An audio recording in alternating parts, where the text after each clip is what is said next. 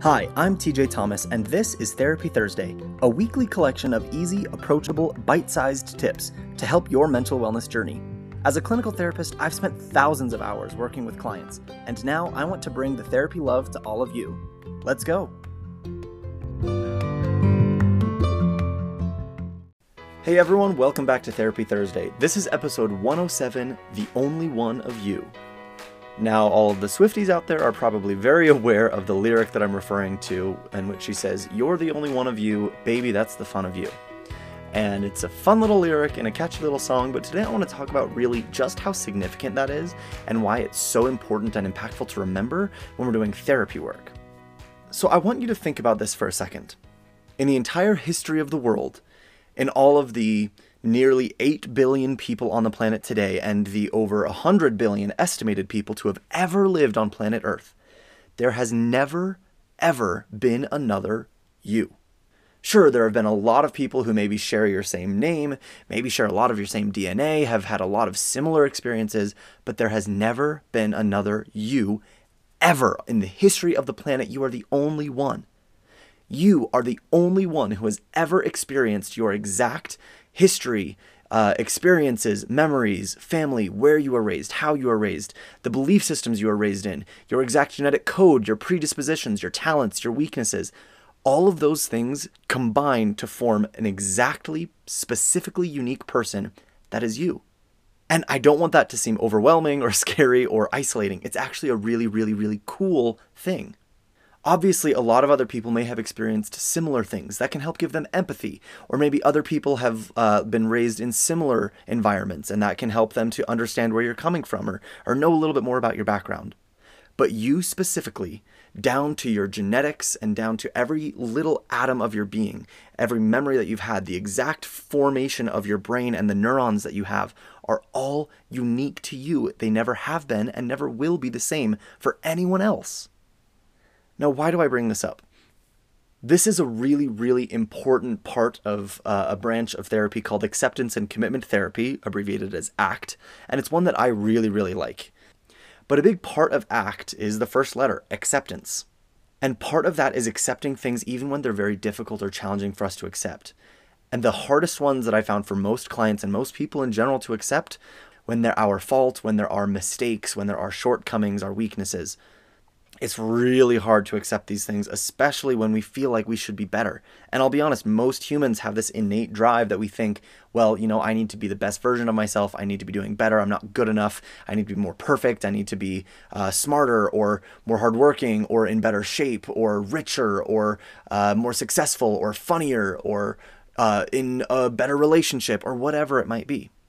I noticed that this is especially true when people are dealing with bad habits or unhealthy or maladaptive coping skills that they've been using for a lot of years, that they're trying to quit and they're trying to find some other way to go through their life to deal with their problems, and they're having a really hard time not going back to those old patterns or those old behaviors to do this.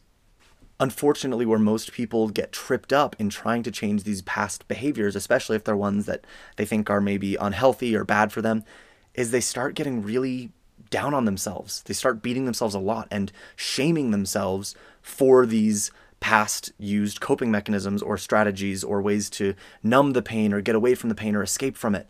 And they really, really beat themselves up and shame themselves for this a lot. And I'll tell you this right now, I have never met a problem that shame doesn't make worse. I have never, ever seen anyone heal through shame. Shame doesn't heal. Shame keeps you stuck. Shame keeps you where you are and tells you that you're not good enough and you can't even escape, so why even bother trying? And this is one area where acceptance and commitment therapy does really good, as we need to accept that these coping mechanisms, whatever they are, were our brain's best attempt, the best way it knew to deal with these problems. And guess what? There's no proof to the contrary. Because you are the only version of you that has ever existed and ever will exist, there's no way that you can compare it to anyone else and say that you're not doing your best. You were doing your best at that time with all of the knowledge and information and history and background and baggage and genetics that you had. You were doing your best. And there's no one else in the history of the planet that we could point to and say, oh, well, look, they were doing better. Because they aren't you, and they never have been you. Not completely anyway. This full acceptance of self, this recognition that we are very unique in what we've been going through, can help us to stop beating ourselves up and shaming ourselves for saying, oh, well, I should be doing better. I should be different. I should be past this by now. I should be over this. I should be doing something in a different way. Because all of those shoulds are made up. Because there's no one that we could point to and say, look, I should be doing it different because they did it different, because they aren't you. Now, a lot of people get a little freaked out by this when they hear this because they think, well, if I'm not shaming myself and beating myself up for these past actions, if I'm just accepting my past self and accepting where I was and how I've learned to cope with things and just accepting those bad behaviors, then there's nothing that's going to get me to change. And I know for a fact that's not true. Because the shame that you've been using, thinking that that's going to motivate you to change because you're beating yourself up for the past, that hasn't been working. Shame doesn't fix behaviors. Not in the long term anyway.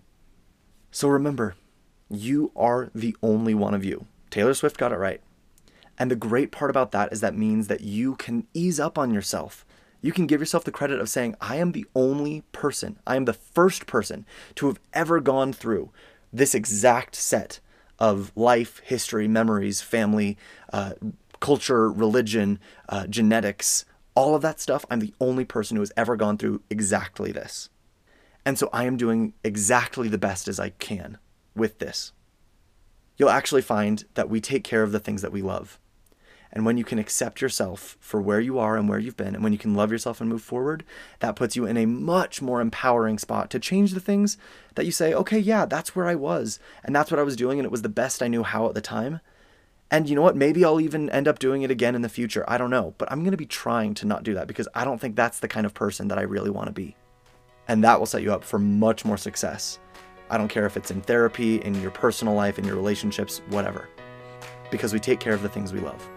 So love this beautiful, unique version of yourself that is the only one that has ever existed. That's our Therapy Thursday for today. Thanks so much for joining us. As always, if you have any comments, questions, or topics you'd like to request for a future episode, please send me a message on Instagram @TJCounseling. And with that, I will see you next week. Take care.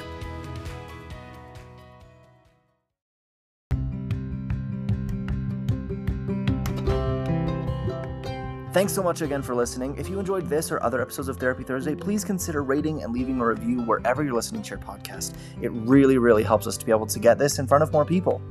Of course, remember that this is a podcast, not therapy, and it should not replace any treatment by a licensed mental health care professional. And I invite you to follow me along on my Instagram @TJCounseling for more mental health tips.